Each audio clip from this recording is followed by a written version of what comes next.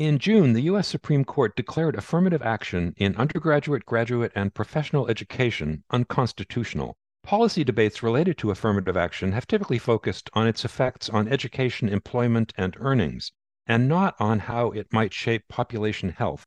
I'm Stephen Morrissey, managing editor of the New England Journal of Medicine, and I'm talking with Atheendar Venkataramani, an assistant professor in the Department of Medical Ethics and Health Policy at the Perelman School of Medicine and director of the Opportunity for Health Lab at the University of Pennsylvania. Dr. Venkataramani has written a perspective article about the role that opportunity for social and economic advancement plays in driving health and well-being. Dr. Venkataramani, what have been the primary goals of using affirmative action in higher education in the past? So the goal of affirmative action historically has been to increase access to opportunities in higher education and in the labor market that typically were not available due to a number of institutional and structural reasons. These policies have predominantly tried to improve opportunities among Black, American Indian, and Alaskan Native individuals and Hispanic Americans as well. And how successful have those been? For a long time, we didn't really have the data to understand the extent to which these policies may have worked for the individuals who benefited from them. But more recently, we've gotten a look from individual state case studies that really give a sense of how the policies have been effective. One particular example comes from California, which showed that affirmative action programs had positive effects on college graduation rates and future earnings among the varied groups of people that it tried to target. Among those who some may argue not only do not benefit from affirmative action, but may be harmed by affirmative action, such as non-Hispanic, white, or Asian students, the policy didn't seem to have any negative effects on education or labor market outcomes. So it seems that the groups that were targeted by the policy benefited from them. Groups that were not targeted by the policy were not harmed, at least not in large ways. So it does suggest that these policies historically have been successful in achieving their objective. And you write in your perspective article that the use of affirmative action in admissions might also influence health, including by having a positive effect on graduation rates and future earnings among some students, and by supporting diversity in the physician workforce. So how could these effects ultimately lead to improved population health?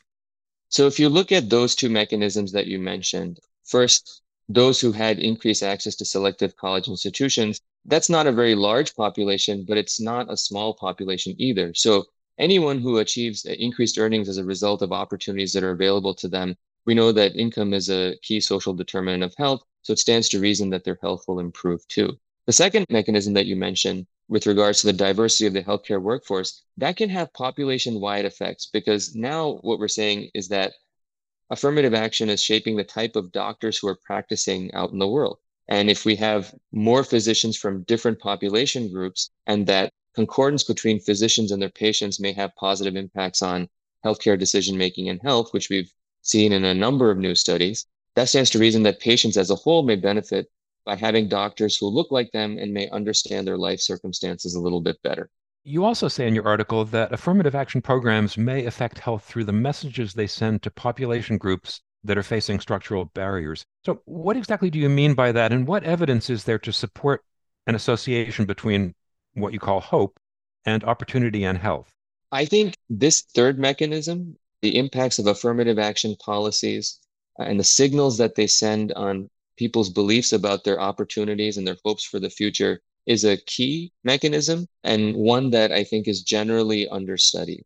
The idea is that affirmative action policies, by virtue of showing to a large group of people that it is possible for policies to address structural barriers that you might face towards upward mobility, that sends a signal to a wide swath of people, not just those who are, say, on the margin of going to a very selective college or not, but everybody, that there is hope for a fair shake in the world. And that type of overarching signal that the policy provides about opportunity in general can be very powerful in shaping the psyche of individuals. If you believe that opportunity is available to you and that you can be hopeful about it, that has positive effects on mental health right away, but it also makes it more valuable and have higher returns to investing in your health going forward. In terms of the evidence for this, the idea that affirmative action can have these wide effects on a large group of people, not just on those who may stand to mechanically gain from the objective of going to, say, a selective college or not, comes from economic experimental evidence where they've run experiments where they basically simulate affirmative action programs in large competitive games. And they show that it's not just the people who would stand to benefit on the margin that have better performance in these games, but it's actually a very wide swath of people, ostensibly because it's sending the signal that, hey, the playing field is more fair for you. That's the first thing. When it comes to health in particular, our group did a study a few years ago where we looked at what happened after affirmative action was banned by 9 states between 1996 and the late 2000s. And what we found there was that right after the ban went into place, you saw increases in health risk behaviors that are typically associated with lower opportunity or lower sense of hope or poor mental health. In particular, we saw an uptick in smoking and alcohol use behaviors among underrepresented minority teens. So these were Black, Hispanic, and Native American adolescents right after the ban went into place. And that's something we think is driven in large part by not closing doors on the ability to go to selective college, but this general idea that affirmative action is sending this large signal about what opportunities are out there in life for this group of people. So, how could policymakers apply this concept of opportunity to avert negative health effects from the court's decision, particularly among these historically marginalized populations?